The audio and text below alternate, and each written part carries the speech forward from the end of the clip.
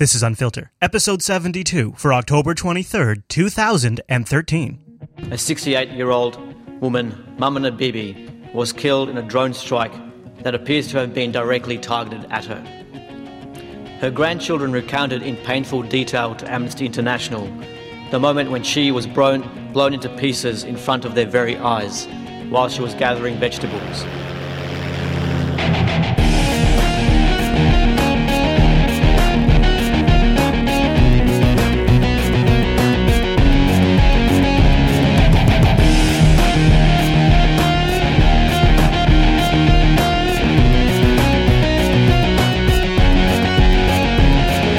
Coming up on this week's episode of Unfiltered, two major reports landed this week that outline the evidence of war crimes committed by the United States using drones. Both reports involved a staggering amount of on-the-ground data collection, and the timing of these releases is no coincidence. We'll dig in. Then, leaks from Edward Snowden have revealed the NSA's massive surveillance of the French public, hacking of the emails of the Mexican president, and that's just the start. We'll share the details, plus our GMO watch, your feedback, and much, much more on this week's episode of Unfiltered.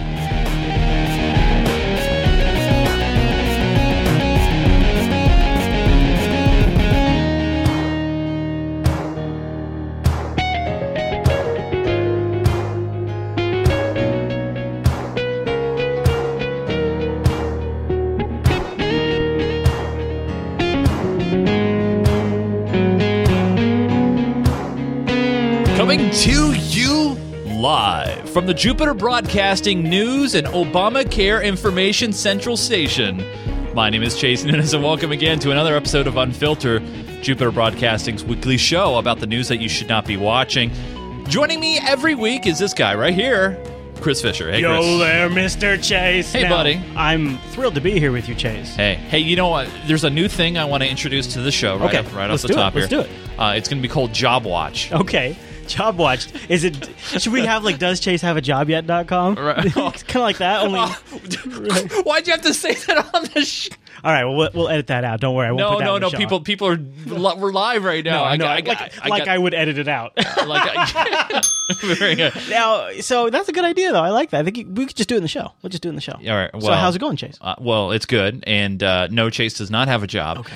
And it's 143 days since I've last worked. Wow. Yeah. But you're not keeping count. Not that anybody's keeping count. No, not 4 months and 20 days to the day. While we're keeping count of stuff, I have a little bit of Wait. This is a little breaking news. Go ahead. The Unfiltered show is going to be live a little earlier next week. Why, Chris? We are doing because you're going like on a trip to Minecon, right? I'm going to Minecon next week. So we're going to shift it to 5 p.m. Pacific, 8 p.m. Hey, Eastern. can I tell your listeners? I know we reach worldwide. Worldwide. Right now. Yeah. I'm giving away a ticket to Minecon. I thought you were going to say your virginity. Sorry, I just did. I don't know why. Well, if you're hot, please let me know. No, You're married, Chase. what? Wait, when did that happen? Anyway, so we're giving. If you live in the Orlando area, or you really want to go to Minecon, and you feel like you would go, if we gave you a ticket, How would somebody take advantage of this? on this Sunday, we're going to be having episode 99 of Minecraft Me, the Minecraft show that I do, and we're going to give away a ticket Live? Oh. We're going to be crazy. So Sunday. Sunday. Where do they win and where? Live.geekgamer.tv, probably 3 to 4 p.m. Pacific time. Not sure yet. You better check with Leo first. What? What? Who's Leo? I don't know. Okay. Very good. That sounds like a good opportunity for somebody. Yeah. So it should be a lot of fun. You know, tickets right now, they're going for like $800 a pop. Wow. People are saying I'm crazy giving this away. You crazy passionate about the community. Yeah. So you know who else is crazy passionate? That would be the U.S. ambassador in Paris this week. He's segue. Nice. Very good. Yeah, it's good until you point it out, Chase. Oh, damn it. So he's definitely getting a grilling right now because as part of the Snowden leaks, it's come out that there has been mass surveillance of French citizen phone calls. This is CNN Breaking News. I just did that. Sorry. Let's get back to our top story and revelations made in Le Monde newspaper that the National Security Agency has been spying or has spied during a 1-month period on tens of millions of phone calls by French citizens. Oh. The executive editor of Le Monde, Nathalie Nogueret, joins me now live from Paris. I'm glad we can talk to you now, Nathalie Nogueret. Tell us a little bit about this investigation that was published in your newspaper in Le Monde today, and what the documents that were shared with you by Edward Snowden. Oh, man, that was a mouthful. No. And what were the documents shared with you by Edward Snowden? The NSA leaker. What did they reveal about what the NSA did in France? Yeah. Now, this is also, this gal is about to be a bit of a mouthful herself. However, she's the editor. I didn't mean it like that sounds. That sounded so bad. I didn't mean it like that. She was the editor of the paper in France that published these leaks. So this is about as close to the horse's mouth as we're going to get on the story. Wow. Just stop. You're ahead. All right. Stop. Hi, Hala. Thanks for having me. Le Monde today has started publishing a series of articles about NSA activities, specifically targeting France. We are joining basically another number of newspapers in the world who have been reporting on these documents. And what we did back in August was start a cooperation with Glenn Greenwald, who is in Brazil and who has the Edward Snowden documents. So basically what we've analyzed and we've gone through thousands of documents, and what we have been publishing today and will pursue in the following days is the extent of NSA surveillance on French targets, on French phone communications, internet communications, and the numbers are quite striking. What we have discovered is that over the period of 1 month, from early December to early January 2013, over 70 million telephone records have been captured by the NSA in France, and this is striking for French public opinion. Yeah, you heard that right. More than 70 million French phone calls have been recorded in a 30-day period late last year. Techniques included the automatic recording of conversations from certain numbers, sweeping up text messages based on keywords. Also, the paper warned that interceptions were likely to have targeted not just those suspected of terrorist links, but also people in business, politics, and the French administration. Parlez-vous français? Yes. You're supposed to say oui. No. No? No. So that's pretty crazy. So, of course, they're pretty upset. So when it comes to spying on citizens, however, French or foreign, the French have also been in hot water before. Le Monde itself, that's the newspaper, detailed that the activity of the French External Intelligence Agency, the DGSE, only 3 months ago got busted. According to the report, the DGSE itself collects phone calls and emails in France and other countries, breaking French law with the authorization of previous presidents and the current, I don't actually know, Francis Hollande. I don't know. Français. So it's kind of funny, but they're pretty upset about it. They're grilling our ambassador right now, but however, they've kind of been caught doing the same thing. Now, this didn't stop just with France, of course. It turns out we wanted to get some information from the top of the Mexican government. Mexico says it's won a pledge from President Obama to investigate the NSA's apparent spying on its government. Leaks from Edward Snowden, reported by Der Spiegel, suggest the NSA hacked the email accounts of then-President Felipe Calderón in 2010 and of current Mexican President Enrique Peña Nieto before he was elected. On Tuesday, Mexican Secretary of Foreign Affairs José Antonio Meade said Obama has promised an investigation and has assured Peña Nieto he didn't authorize the spying. Yeah, he says he didn't authorize it. So if we're spying on the president of Mexico's email inbox, like we've actually, like, it sounds like they actually hacked it. But Obama says What is he using? Yahoo Mail? I mean, what is he using? What if it was his government account? I mean, so if that is a pretty big intrusion, right? Yeah. And if Obama didn't authorize it, then who is the intelligence agency answering to?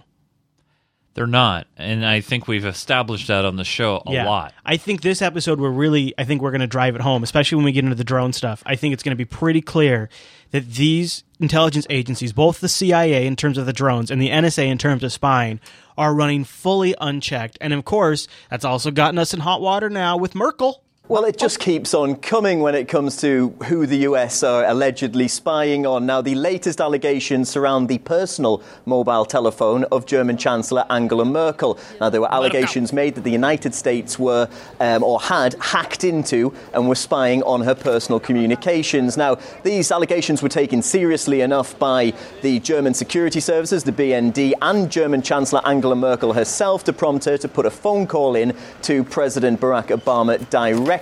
Now, a spokesperson for Angela Merkel has said that if it turned out that this had gone on, it would be totally unacceptable, and she's demanding an explanation to these allegations from the US. Yeah, actually, so this one's a little hard to track down. Now, we have the Der Spiegel report linked in the show notes. This has all of the juicy details, however, it is in German. And all of the U.S. You don't read German, Chris? I used the Google Translate, and I read it, and it was hard. And all of the reprints that are happening in the U.S. are not translating; they're paraphrasing. But essentially, what I've gathered is the German government ordered sort of an internal security audit after the revelations came out, and in their audit, they discovered that the NSA has been accessing potentially, allegedly, Angela Merkel's email inbox, her personal email inbox, for like years. Like, they've been doing this for years, according to this audit they've done. So she gets on the phone today with Barry and says, "What is going on? What are you doing?" And he says, excuse me. Now, hello, everybody. You got to realize we are not monitoring your email communication. It's essentially what he said. But we'll find out, right? So, and again, if that's the case, who is the intelligence agency, the NSA, acting on behest of? Maybe Dianne Feinstein can tell us. She wrote an op-ed, defending the NSA in USA Today. Feinstein made the case for retaining the program, which routinely collects and stores phone records of millions of Americans. But she wants you all to know in this piece, it's not surveillance. Of course, Dianne Feinstein is the chair of the U.S. Senate committee charged with holding the intelligence establishment to account, supposedly. Now, on Monday, also the lovely person who wants to bring back CISPA again. Right. And Zombie CISPA. And on Monday, she argued that the NSA's mass collection of phone records is not surveillance, and it should be maintained as an essential tool to combat terrorism, and that if we had had it during 9/11, this wouldn't have happened. Oh, God. I know. So somebody's going to write in and tell us we have to get rid of that bell. We're going to get in trouble. You're dinging it over there so much. But it is ding-worthy. It is ding-worthy. I'll give it a ding, too, because I'll tell you what. See? We did have NSA surveillance in place during 9/11. We did. Yeah, so that argument is kind of moot. Well, I don't understand this, Chris. Maybe you can help draw this out for me and the lovely audience. She is acting like she cares, all right? I'm trying to put myself in her mindset for a moment. Okay, I believe that we should do this because, make us a more safer country. Mm-hmm. What is that mindset? I mean, because she must know that it's not. Well, it's either for profit because her husband has connections to the defense industry. I forgot about that. So follow the money. Go back to the saying, follow the money, Chase. Follow the money. It could be for that purpose alone. Right. It could also be like some sort of like genuine scare, because you figure, so they're surrounded by lobbyists and representatives from these intelligence agencies. Yeah. And they're all telling her the same thing all the time. And they're all coming from a position of authority. They're all coming from a position of professionalism. They're all going through the proper channels. And they all get to say, this is classified, this is secret, we can't tell you everything, but you know more than the public does. And that's why they say the things they say. And you know all of the secrets, the really bad ones. And of course, some of them could be completely hot air. But because she now has the mindset that she knows more than the public, and probably in many circumstances, she's probably delivered a lot of confidential reports, right? Exactly, and a lot of information. So right.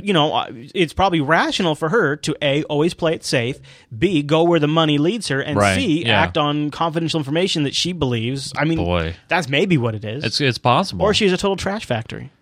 Speaking of trash factories, here's Carney saying, no, the U.S. isn't spying on Merkel. I can tell you that today President Obama and Chancellor Merkel spoke by telephone regarding the allegations that you mentioned, that the U.S. National Security Agency intercepted the communications of the German Chancellor, and I can tell you that the President assured the Chancellor that the United States is not monitoring and will not monitor the communications of the Chancellor.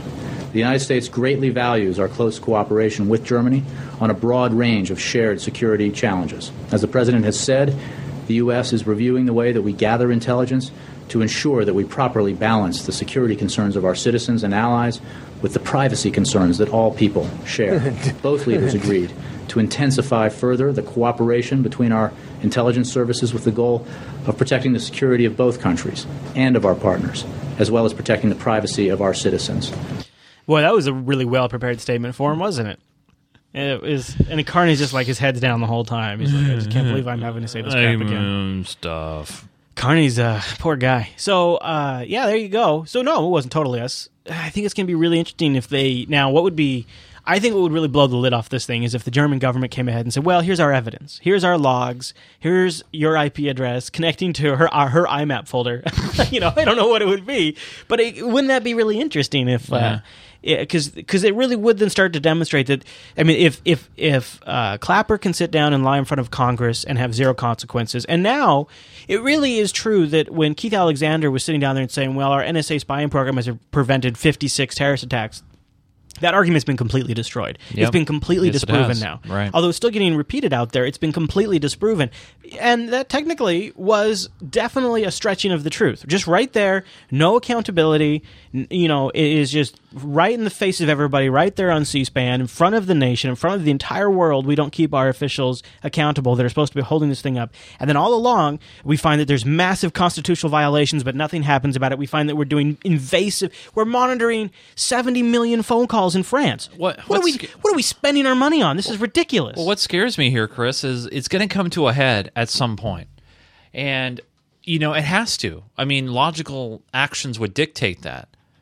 And so when we see reports like the Department of Homeland Security buying up, heavy-duty equipment, and like those big vehicles, it just makes you wonder. Yeah. And obviously something's going to come to a head.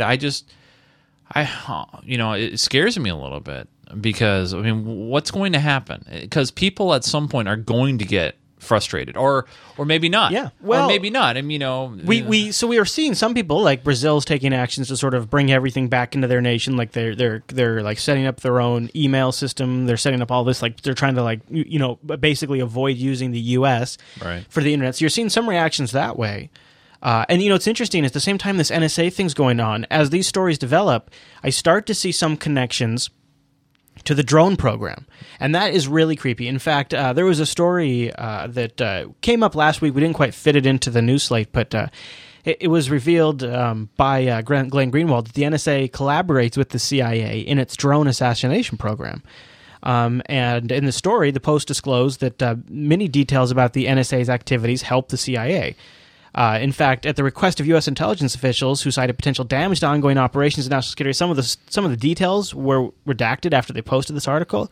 But what we do know is that the CIA's collaboration, according to an NSA spokesperson, is focused on discovering and developing intelligence about valid foreign intelligence targets, and that their operations protect the nation and its interests from threats such as terrorism and the proliferations of weapons of mass destruction. So they see it as part of their goal to collaborate with the CIA's secret drone program.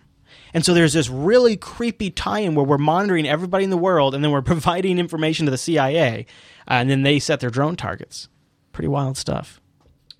It makes me wonder, I know we don't have a story in here about this, but when you have Feinstein... and I'm always, saying it, follow the money. But when you have Feinstein saying, this is not surveillance. This is, this is a good thing. We need to do this. And then on the other side of the coin, she's trying to reinstitute CISPA, right? Which is being pushed by the entertainment and remember, motion picture CISPA agency. came out way before the Snowden stuff. Right. And remember what the thing about CISPA was, is it indemnified companies from sharing users' information with the federal government, which it turns out Microsoft, Yahoo, Google are all doing, right? Apple, all of them. Right. So, by the way, that's what CISPA was all about. Just like when the telcos were, during the Bush administration, were full-fledged allowing them access to the fiber, they later then passed legislation that indemnified the telcos. Retroactive immunity, right. CISPA's the same damn thing for the IT industry, because they're doing it on us. So yeah, so you watch Feinstein do, and it's what's so ridiculous is even if you were to take them at face value and say it's not surveillance. And her whole argument is the metadata isn't important when it's like it can be everything. Yeah. Anybody that understands security understands that. Oh yeah. Well, it's anonymous data. We're not pulling who you talk to, when you talk to them, where you're at when you talk to them. Yeah. All of that is so critical. Yep. So when you look at all this stuff, even if on its face you believe them, right? Which I totally do.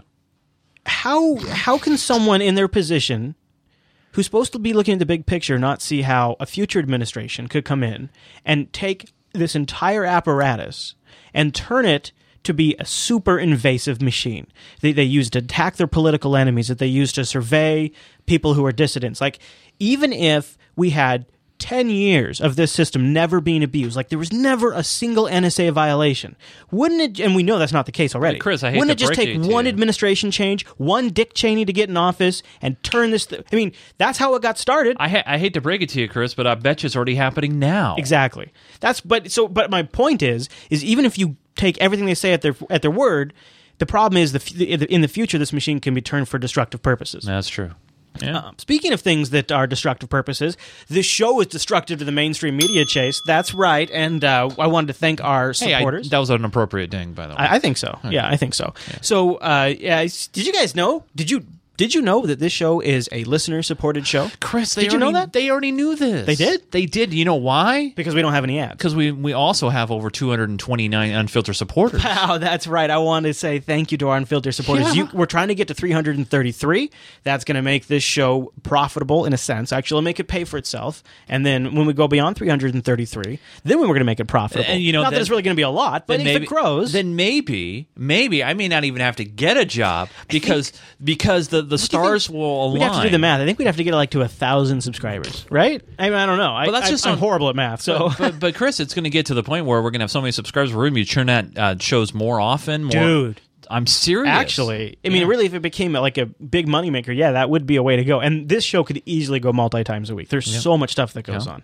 That's a fascinating thought experiment, actually. It is. We can wake up in the morning and we'll give you the Unfiltered morning report. Oh, don't even tease. I've always wanted to do a morning show. I do, too. Oh, don't even tease. So let's just keep this train going. Let's just keep this train going. So thank you to 229 Unfiltered supporters: Henrik T. T.E. Tight end. Okay. Football. Wim W. Russell, Alan P. Frankie, Sean, Nicholas C. Thomas D. Sandy J. Campbell H. Nicholas B. Nathan, Chris, and Ben. All of you, go check your inboxes tonight because you will have your first Unfiltered Supporter Show newsletter. Oh, they're so good. Yeah, when you sign up, you get the newsletter after the first show after you've signed up. And in that newsletter is a little behind-the-scenes info. I've been giving out some links. And in this week's Supporter Show, I've saved 2 really awesome documentaries, one of which is all HTML5, and it is the most amazing interactive documentary I've ever watched. I was up at 11:30, and I found this thing, and I couldn't go to bed. I had to watch the whole thing. So I'm going to link that in the Supporter Show newsletter, as well as link to this Supporter Show, which has a bunch of stuff we played before we started this episode, and it also has a link to the back catalog, so you can get all the previous Supporter Shows. So thank you guys very much for being our Unfiltered supporters. Please go over to JupiterBroadcasting.com if you'd like to keep this show on there. If you find some of the content we've covered valuable or informational, then we'd appreciate it if you'd like to keep us going. And you find a link to do that in the show notes of every single episode. Yes. Show notes are important, you guys. I mean, there's lots of extra stuff in there. I know a lot of you guys, just download the show, you don't think about it, and you really try to ingest the content, but it's really good if you actually go back and read some of the things that we talk about because it gives you context, but it also shows that we're not bullshitting you either. Well, we're telling that's you true. the truth. Yeah, like we really are there's all the stuff is referenced. Yeah, this is to the best of our ability. Right. Yeah. And accidental ding. That was an appropriate accidental. Yeah, it was. And oftentimes, like for time, we'll kind of skip something. And so more information's in the show notes than what we actually covered. Yep. Not always, but that's true. Often. Right. Pretty often. Yeah. All right, Jay. So let's switch gears here. And if you're ready, then we... Oh my gosh, it's Anderson Cooper, everyone! I wanted to play... So I quit. Oh, wait, I don't know. Remember last week when we played the clip about how the media brought on a whole bunch of... bunny sex! Yeah. No, that was during the Supporter Show. Oh. When they brought on all of the defense industry interests that were pushing us to go to Syria. Yeah. Well, there was another little expose on how Fox News is hiring PR people to go respond to commenters on the internet about Fox News. Well, have you ever seen a ranting and raving comment on the internet. I'm sure I have in my days working here on my YouTube page. Well, and I'm sure you have as well. But did you ever think that the ranter might be getting paid? A new book called Murdoch's World alleges that Fox News had its public relations staffers write comments on the internet that defended the news channel against any blogs that had something negative to say. Oh, okay. According to David Folkenflik, the book's author, the former Fox staffers would use anywhere from 20 to 100 fake accounts to defend the channel's honor. All right, you're like, okay, that's kind of interesting, right? But they're getting savvier. Now, check this out. They figured out people might track them back to their IP. And the internet savvy among you might note that having different account names isn't enough to keep the comments from getting traced back to Fox News. But the Fox PR department already knew that. And so workers used anything from dial-up connection to old laptops to avoid detection. Wait. Fox News alert. Chase, I'm here to report that the internet is having a heyday with Fox News between Shepard Smith's huge touchscreens and now this. The internet is really having a go at Fox recently.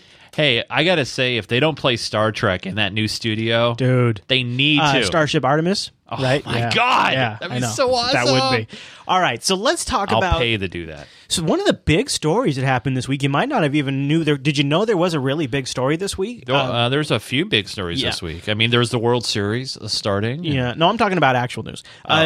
So there has been two simultaneous reports that are underway. That were underway about, and there's also some investigation going on by the UN. That's secondary. We've talked about that before. But two reports were going on. Well, one of them from Amnesty International about the U.S. strikes, drone strikes in Pakistan and in other locations. We're going to get into all of that. And they all got released this week, Tuesday. And the timing, well, there's no coincidence. Now, U.S. drone strikes could be classed as war crimes. That's according to Amnesty International and Human Rights Watch. Now, they have released reports detailing multiple strikes in Pakistan and in Yemen that led to the death of unarmed civilians. This all comes a day before Pakistan's Prime Minister Nawaz Sharif meets with the U.S. President. So this report drops right before the meeting that Obama has between Pakistan's Prime Minister, and here's a little more about that. The meeting between Obama and Pakistani Prime Minister Nawaz Sharif comes as Amnesty International has released a major new report on how U.S. drone strikes kill civilians in Pakistan, where it says some drone killings may amount to war crimes. The group reviewed 45 drone strikes that have occurred in North Waziristan since January 2012. It found at least 19 civilians were killed in just 2 of those strikes. Despite claims by the Obama administration, it is accurately targeting militants. In a separate report, Human Rights Watch criticized U.S. drone strikes in Yemen that have killed civilians. On Tuesday, White House spokesperson Jay Carney defended the legality of the U.S. drone program. So we have Amnesty International here and Human Rights Watch. These are where the two different reports have come from. And here's Carney. You know, he's going to, I'm sure, have great things to say. Oh, positive. Totally. To the extent these reports claim that the U.S. has acted contrary to international law, we would strongly disagree. The administration has repeatedly emphasized the extraordinary care that we take to make sure counterterrorism actions are in accordance with all applicable law. On the eve of his meeting with President Obama, Prime Minister Sharif said the drone strikes violate international law and Pakistan's, quote, territorial integrity. There is, however, the matter of drone strikes, which have deeply disturbed and agitated our people. In my first statement to the Parliament, I had reiterated our strong commitment to ensuring an end to the drone attacks. More recently, our political parties in a national conference had declared that the use of drones is not only a continued violation of our territorial integrity, but also detrimental to our resolve and efforts at eliminating terrorism from our country. This issue has become a major irritant in our bilateral relationship as well. Irritant. I would therefore stress the need for an end to drone attacks. Pakistani Prime Minister Nawaz Sharif speaking Tuesday in Washington. Now, the thing that makes this whole thing a little muddy is we've kind of had this like backdoor agreement with the Pakistani government that we're going to come in there and shoot these guys up. While Sharif has criticized the U.S. drone strikes, former Pakistani President Pervez Musharraf admitted earlier this year his government secretly signed off on U.S. drone strikes. Yeah. So that's... Now, I want to talk about, you had that picture of that girl up on the enhanced feed. Yeah. She is the granddaughter of this grandma that got a missile when she was out in her garden. And here's a little more details about this. And this is one of the 9 cases that Amnesty International looked into. So they haven't been investigating all of the drone strikes. They took a subset of them and then hyper-investigated those subsets. So 45 strikes in Pakistan occurred in January 2012, between January 2012 and August 2013, and they looked at 9 of those. And so one of those, this is one of the cases. There's a couple of stories that are actually kind of like this, but this is the one I pulled. And this report goes into detail on that strike. In its report, Amnesty documented the case of a 68-year-old grandmother, Mamna Bibi, who was killed in a strike that appeared to be aimed directly at her. She was picking okra while surrounded by her grandchildren when she was blasted to pieces. Her son and granddaughter described the attack. The children were also with her. She was hit in the first attack and her body parts were lying scattered. First it whistled, then I heard a dum. The first hit us and the second my cousin. There was an explosion. We were scared and I ran home. It was dark in front of our house. They brought me to the doctor in the village who gave me first aid. I was not scared before, but now, when the drone is flying, I'm scared of it. So the drone flying around overhead is kind of a common occurrence, and the kids have just gotten used to it. Yeah. So as the drone comes up, they weren't all that scared of it because they've heard drones plenty of times before. So basically, it's in the middle of the afternoon, quite a clear day in the sky. It's about 2:45. She's in the family fields in North Waziristan, a village near one of the main cities. She's picking okra. The next day is Eid al-Adha, so the holiest day in the year for Muslims. Her kids are doing their work in the field as well. They noticed drones overhead. They were sort of used to that because drones are ubiquitous in the skies over there. And then literally, quite suddenly, she's attacked. She seems to be targeted deliberately. We can't tell, obviously, without more information. But a missile hits her directly, and she dies instantly. Her kids, some of them are injured in that initial strike from shrapnel. Their house is damaged from the reverberation of the strike. As some of them venture to see what has happened to their grandmother, a few minutes later another strike happens about 9 feet away from where the grandmother is killed, and that injures more of her grandchildren. After that, there's incredible panic, as we saw in the video clip. And up till today, the family has not received even an acknowledgement from the U.S. authorities that she was killed by a drone. I should be very clear here that we researched this case, very thoroughly. We even actually analysed missile fragments from experts who said that this appears to be a Hellfire missile. We fact-checked everything. You can see it in the report. We really just have a very simple message to the U.S. How do you justify killing a grandmother? How does that make anyone safer? And I have the report linked in the show notes. And the part that I can't quite square up with, because we've gotten emails from UAV pilots, and they've told us that they have a video feed of the whole thing. Okay. It's like, of course, because they would need to. So it kind of, I don't understand how the trigger gets pulled in that scenario.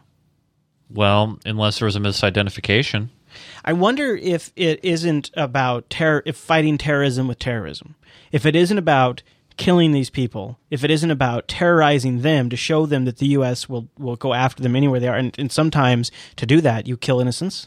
Maybe? Oh, God, that's really... that's far, man. Yeah, but you look at what we did during Vietnam, just the massive bombings that we did, just the unbelievable amount of bombings we did. We reshaped the land down there. Yeah, but you also and they were just farmers. Yeah, but you also look at the brushback, too. I mean, there was... The blowback. The blowback, Well, this drone thing is creating significant blowback. You also had soldiers, that gone off in Vietnam as well. I mean, Are we not looking at that possibility where you have a soldier who's not doing their job and they decided to pull the trigger just to pull the trigger? Maybe. I mean, the one thing that, they've done studies on this stuff is that, you get desensitized? Yeah, well, you have Maybe they play too many video games. Well, I don't know. I mean, but you have a pilot who is sitting in a chair in a very, well-off area, thousands of miles away, and they're able to just do whatever they want. Okay, can I play creepy devil's advocate? You ready for this? Okay. Maybe video resolution's lower than we think it is, even though we've seen some leaked footage. and I see maybe she's all dolled up like with a you can't even tell it's a woman maybe, right? And you see somebody bent over in a field digging, maybe you think they're planting an IED or something. But again, but it's a farm, right? It's her garden. Okay, you want to get more conspiracy theorist? Well, I'm just saying, I'm trying to justify. Like maybe they thought that it was somebody like digging to plant an explosive or something, or a weapon. All right, let me get more. Now I have no facts or nothing to back this up. This is just purely hypothetical. But what if it wasn't a grandmother? What if it truly was a terrorist? But the governments, these local governments, have spun up this story. Yeah, maybe. Amnesty International's, they have this report because they don't like drones. So what better way? To maybe pull the strike. On the so the strike was real. The strike was real. So the missile fragments and all of that are real. That's all real. But the victims are not who we think they are. Maybe. I mean, that's possible. I mean, we got to look at both sides of the equation. It could be like some sort of sophisticated PR war against the U.S. It's definitely possible. But I don't know, because here's a little clip that I just thought was interesting. How do I not know that this grandmother even existed? How do I know this? Well, what's odd is the Friday before this story came out, it kind of came out through a leak that the U.S. has released funds to pay Pakistan like $1.6 billion. Speaking of that, with our national debt at $17 trillion and counting, there are new questions over why we continue to spend tens of billions of dollars per year helping out countries that don't really like us very much. One of the countries in the critics' crosshairs, Pakistan, about to receive another $1.6 billion from Washington. So it's like we're paying off the government to let us do this. Right. So is it that our military-industrial complex is just... Because here's the crazy thing about drone strikes, is drone strikes, all of these agencies, all this military, like when you from everything I've heard, like a lot of times it's like a job. Like you go there, there's offices, and like they need progress, they need reports, they need to demonstrate that they're accomplishing something, and these drone strikes are a way for them to do that. And you have the CIA, orchestrating these particular strikes in secret, and then we have these backdoor payments to Pakistan of $1.6 billion. It's almost like we have this need to flex the military-industrial complex's muscle, and so we're willing to pay off a government to let us fly in there and kill a bunch of I don't know who we're killing, to be honest with you. Yeah. And so that was Amnesty International's report.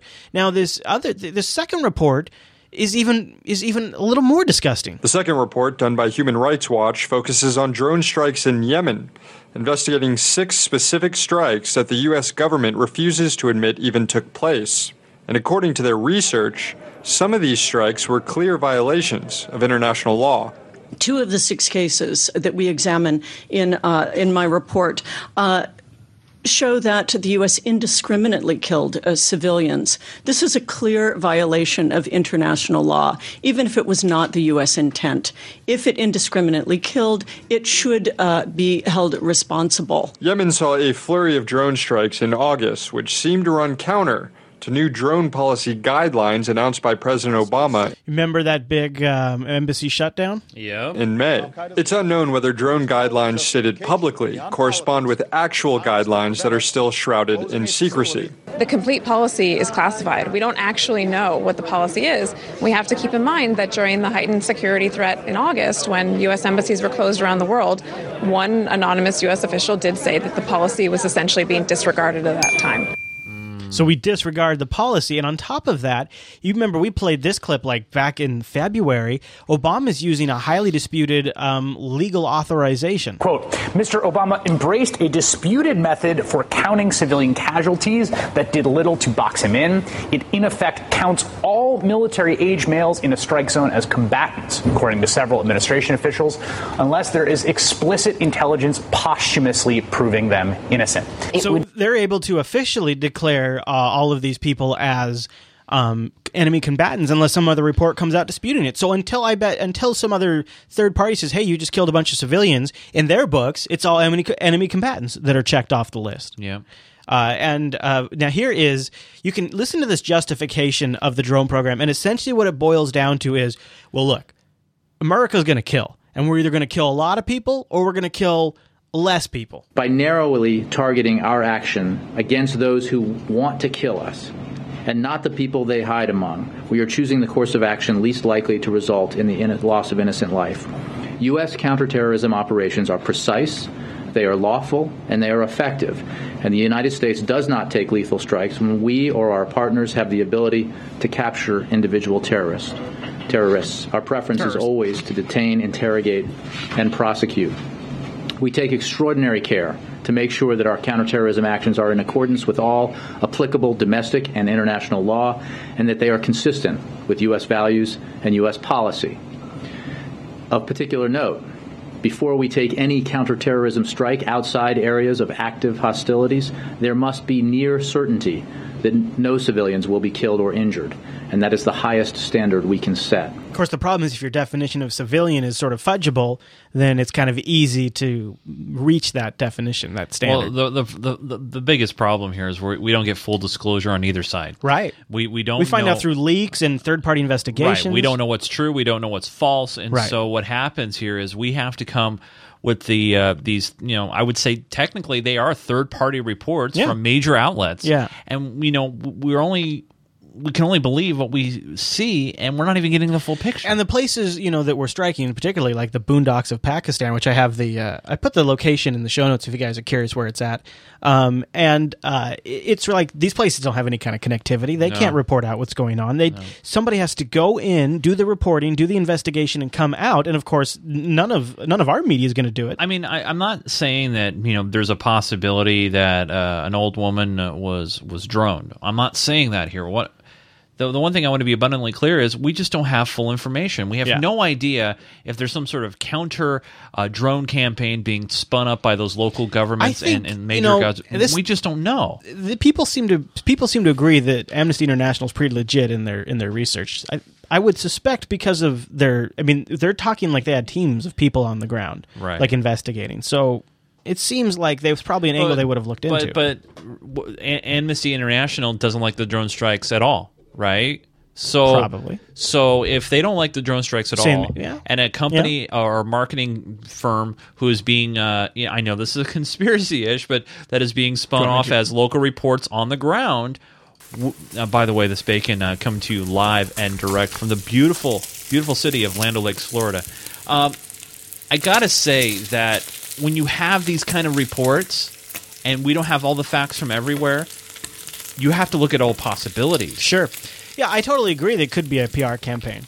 So we don't know. Because one of the things that is kind of pisses me off. We check out this angle. So speaking of drones, one of the things we're doing is, we're setting an international arms race with these drones, and this is an extremely odd connection and angle to this whole drone story. A Russian general has received a rather By the way, that's general, she said. Unusual souvenir from Tehran, an Iranian-made copy of a U.S. spy drone, the one Tehran says. Remember that drone that we covered crashed, and then the U.S. said, no, we didn't lose any drone. Well, so Iran took the whole thing apart. It shot down last year. Tehran claims to have reverse engineered the device and decoded all the data it had stored, and lately has even unveiled its own new drone designs. So that they've made their own designs based off what they've taken apart, and they're bringing him over to a Russian general as like, here you go, buddy, new friend. Aren't we all just going to have a bear hug now over our copied drone? So it's kind of spooky, and let's not lose perspective. The timing of all of these revelations is probably not a coincidence. And the timing of the release of these reports was not a coincidence. Oh. And while we sit here in Washington, D.C., with the Prime Minister of Pakistan meeting the President of the United States, staying in a hotel very close to this building, let's not forget the people on the ground who are affected by drones and the situation more broadly. Mm-hmm. So I thought, so that'll be an interesting, now I think that conversation either happens Thursday or Friday. Okay. Between Obama and the Prime Minister of Pakistan.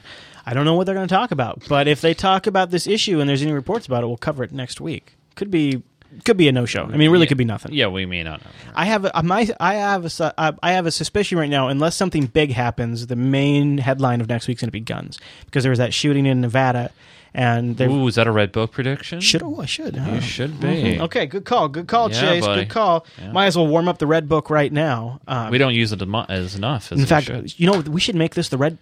We should make this the Red Book song. What do you think? I like it. Because we don't use it very often. All right. So for episode 72. Yes. Now, Chris's Red Book prediction. I want to just stress here that this is only if there isn't some other big thing that happens. Sure. Okay. Because that will, of course, take the headlines. Of course. I mean, this is called the backup fail-safe story. And so when the media, has this 3-week drive like they had over the shutdown, just push, special graphics, push. Now things kind of retract for a little bit. So we kind of had a smattering of stories this week. So next week, it's going to be the gun control debate. And this time, they're going to take that teacher from Nevada and sort of make her the victim face of this debate. Okay. Because that's a very appealing way. That's why this Amnesty International focused on that grandma, right? Because that's sort of brings it home from a statistic to a person. And now we're going to get that with this teacher in this shooting. So I'm going to say gun control will be the big topic next week. Now, I don't even want that, by the way. But next week, unless something bigger happens. That's my Red Book prediction. And we're going to find out if it came true in just one episode. Yeah. So gun control next week, unless major story. All right, Chase, there we go. There's Chris's Red Book story prediction for next week. And I'm going to keep that Red Book open for when you get your Reddit prediction for our subreddit. Fair enough. Okay, all right. So I want to move us into a topic that we've just been kind of following a little bit because it seems to somewhat interest the audience, and since it's happening right here in our backyard. And, we talked about this in the supporters show. Yeah. Where the state of Washington has been a trendsetter in a lot of different things. That's actually, I don't know, did we make that into the supporters show? I think we did. Where we talked about... I think we did too. The state of Washington was one of the first to label, like, if the fish were wild or from a farm. Right. And if foods were from a different country. In fact, this clip from our local NBC affiliate just sort of sums it all up for us. King 5 News. We're getting our first look at results of a statewide poll on Initiative 522. That's the heated debate over the labeling of genetically modified foods. All right, so he just called it genetically modified foods. Let's see if you can pick up the new terminology that gets dropped in this report. Okay. King 5's Teresa Ewan joins us live to show us the brand new numbers. Wait, Chris? Yeah? This could be an Ask the Chat Room. Oh, okay. Let's do it. All right, so chat room. Good call. Listen up here. So this is a local news report. A new term is going to be coined. It's new to me. And so it's kind of like spot. I want to see if they catch it. Yeah. Spot the term. Spot the term or the theme. It's a pivot in terminology. All right. Spot the new pivot in terminology, and we'll be right back. Out this morning, Teresa. Good morning to you, Mark. It is a tight race, so it's up to voters to decide whether or not there should be a special label on most raw and processed foods if there's a genetically modified ingredient in it. Let's get you right to these latest poll numbers. Well, in a King 5 poll of likely voters, 45% say they support 522, 38% are against, and 16% are still undecided. So at this point, there's a narrow margin of I-522 passing. As you know, both sides have spent millions of dollars on ads. A coalition of Eastern Washington farmers, small businesses, and parents put together this measure. The goal, they say, more transparency when it comes to what's in our food. But opponents argue I-522 would force expensive and misleading labeling of genetically engineered food that doesn't exist in other states. And they believe the current system of organic labeling works and is informative. Identical. But still, the proponents, in fact, are trying to scare consumers. The first 2.5 pages of their initiative go on about all these fictional, dire consequences of GE foods. They're trying to scare consumers, and there's absolutely no scientific reason for doing that. We were the first state to label whether our fish are farm-raised or wild-caught. You know, we label for country of origin, we label flavorings. This is just more information so shoppers can make an informed decision at the grocery store. And coming up in our next hour, find out how many grocery products actually have genetically engineered ingredients in them. We'll have that number coming up at 8:30. For now, live in Seattle, I'm Teresa Ewan, King 5 News. It's now time to play Ask the Chat Room. We played a clip, and now you need to spot that theme. If you spot the theme, you'll get accolades. Chris. Are we ready to pull the chat room question? All right, go ahead and pull it. Blue Phoenix 316 says GE Foods. Hey, wow, really? So you know what? Got it right there. In fact, I saw Murphy got it really early on, too. Yeah. Is this new to you? GE Foods? Genetically engineered foods. I've never heard that. And what's interesting about it is we also heard, to be fair, for all the people who threw this in, genetically engineered ingredients. We heard that as well. I want to see if I can... I don't know if I can move it forward. The part I wanted to play for you is she then like at the end of the clip, she like really slowly spells it out. And I don't think... New this morning... Yeah, I would have to replay the whole thing. Yeah. But she like definitely spits it out. I don't know. I mean, I think maybe genetically engineers maybe a way to try to make it sound smarter instead of modified, because modified's scary, but engineered, well, I trust engineering. Well, that's because there's a lot of science. That's right. Science! And engineers are involved. smart. And they're smart, and the food is smarter. The food is better. I want my food engineered. All right, Chase. Well, before we run this week... And we always will. Oh, by the way, I wanted to mention. Yes. So, there's been this big fuss and this big fight over this I-522 proposal. Yeah.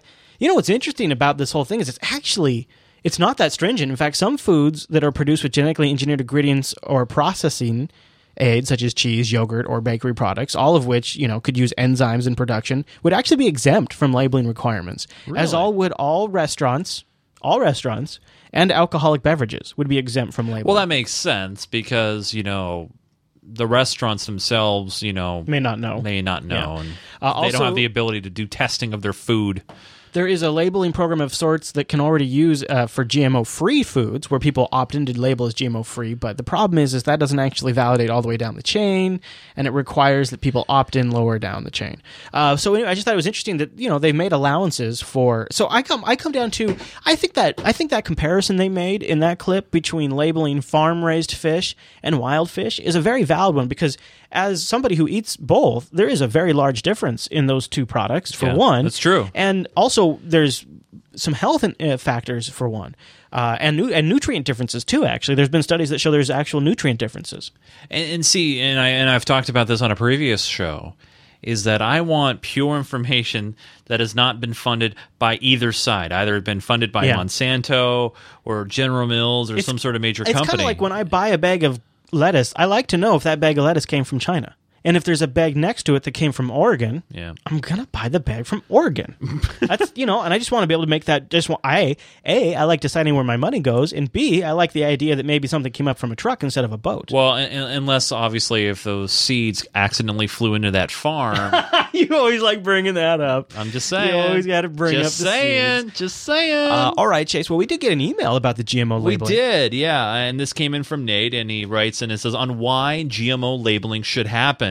He said, great show. I do my best to watch it live every week. On the latest episode, you guys had a segment about Washington's GMO labeling campaigns. Who, us? No, that doesn't sound like us. And arguing for and against it. Okay. I personally am of the camp for labeling GMO products because it seems like that would be the only way to reliably get that information. Yeah. I agree. Regardless of whether GMO products are safe for consumption or not, it's more of an issue of principle. It's sort of like free-range meats, where you are buying them specifically not because they are necessarily more healthy in the long run, but more because you support that method of production. Yeah. Much of the same with GMO. I know that I in no way want to support the Monsanto organization, being a big supporter of open source and all that. Anyway, keep up the great work. I am a resident of Washington, thought not yet of age to vote, and would never have heard of deeper going-ons around this initiative if it weren't for you guys. Well, thank you, sir. Thank you. And you meet up. And just saying, we should do a Unfiltered on location for some big event. Well, here's maybe like an election or something. Well, here's what I'm thinking, Chris. What are you thinking, Chase? Next summer, once the weather gets back to nice again, okay. I already have the Unfiltered mobile broadcast studio. Do you? Well, it's a tent camper. Okay. All right. We can make it work. We can put a mic stand in there, too, or on the little post. And we actually could bring a tent and set up an awning outside, and we can go to... A barbecue. Totally going to barbecue, right? Totally. We could do it there at the beach. Yeah. We could just do it right there. That's a nice beach. And, people have to drive quite a ways, and we can actually broadcast audio through our phones because LTEs, man. That's true. LTEs. Maybe that would work. That'd be fun. All right, so I didn't get a chance to process all of the feedback this week because it was kind of down to the wire. This show, these weeks where there's not a huge story are actually really hard because it's so much stuff to sift through to find the interesting bits. But to me, the movement around the drones And by the way, both those groups are going to start working with the UN now to sort of push it forward at that level. If you want to keep track of some of the stuff we're talking about, if you want to help push the direction of this show, comment on stuff, or even just get more information throughout the week, then I think Chase might have a spot he wants to recommend. There's a great spot you can head over to. It's unfiltered.reddit.com. Say what? Where you can post stories that interest you and think would be appropriate to the show. You can also upvote and downvote. If you think that story just doesn't belong, you could definitely do that as well. All right, so you ready for your prediction from last week? Yeah, what was my prediction last week? 919 subscribers to the Unfiltered. 919? 919er. Well, what do we got this week? Unfortunately, I got some terrible news to report. What, Chase? What? We broke through that. Yeah! what do we got? 930. Nice. Lovely supporters. Do you want to set a goal for... Yeah. What? Yeah, 950. You're crazy. No. 950? 950. This is going to be the time it doesn't happen. I'm breaking the streak. I'm going to break the streak. I'm a little... I don't know how I feel about that. All right, let's see it. Let's see if we can do it. 950. All right, I know unfiltered.reddit.com. Hey, Chase, if I wanted to catch up with you throughout the week, you got a place I could go, maybe like a Twitter page or an About page, something like that? Yeah, you can head over to chasenunes.com. There you can follow me on Twitter, circle me on Google+. What about that Minecraft show you mentioned where you're going to be doing it live and stuff? Well, we're going to give away the ticket on live. Sunday. We're not going to Minecon live. No, I'm talking about Sunday. Sunday, geekgamer.tv. You can watch us live. We're on Twitch. We're on Ustream. We also have our own ad-free stream. Now, Chris, during the course of the week, I like to give people updates of what's happening at Jupiter Broadcasting. Wisdom doses and 140 characters over at twitter.com/ChrisLAS. Yes. Now, don't forget, you guys, we will be back here next week early, 5 p.m. Pacific time, so make sure you join us then. We'll be right back here next week.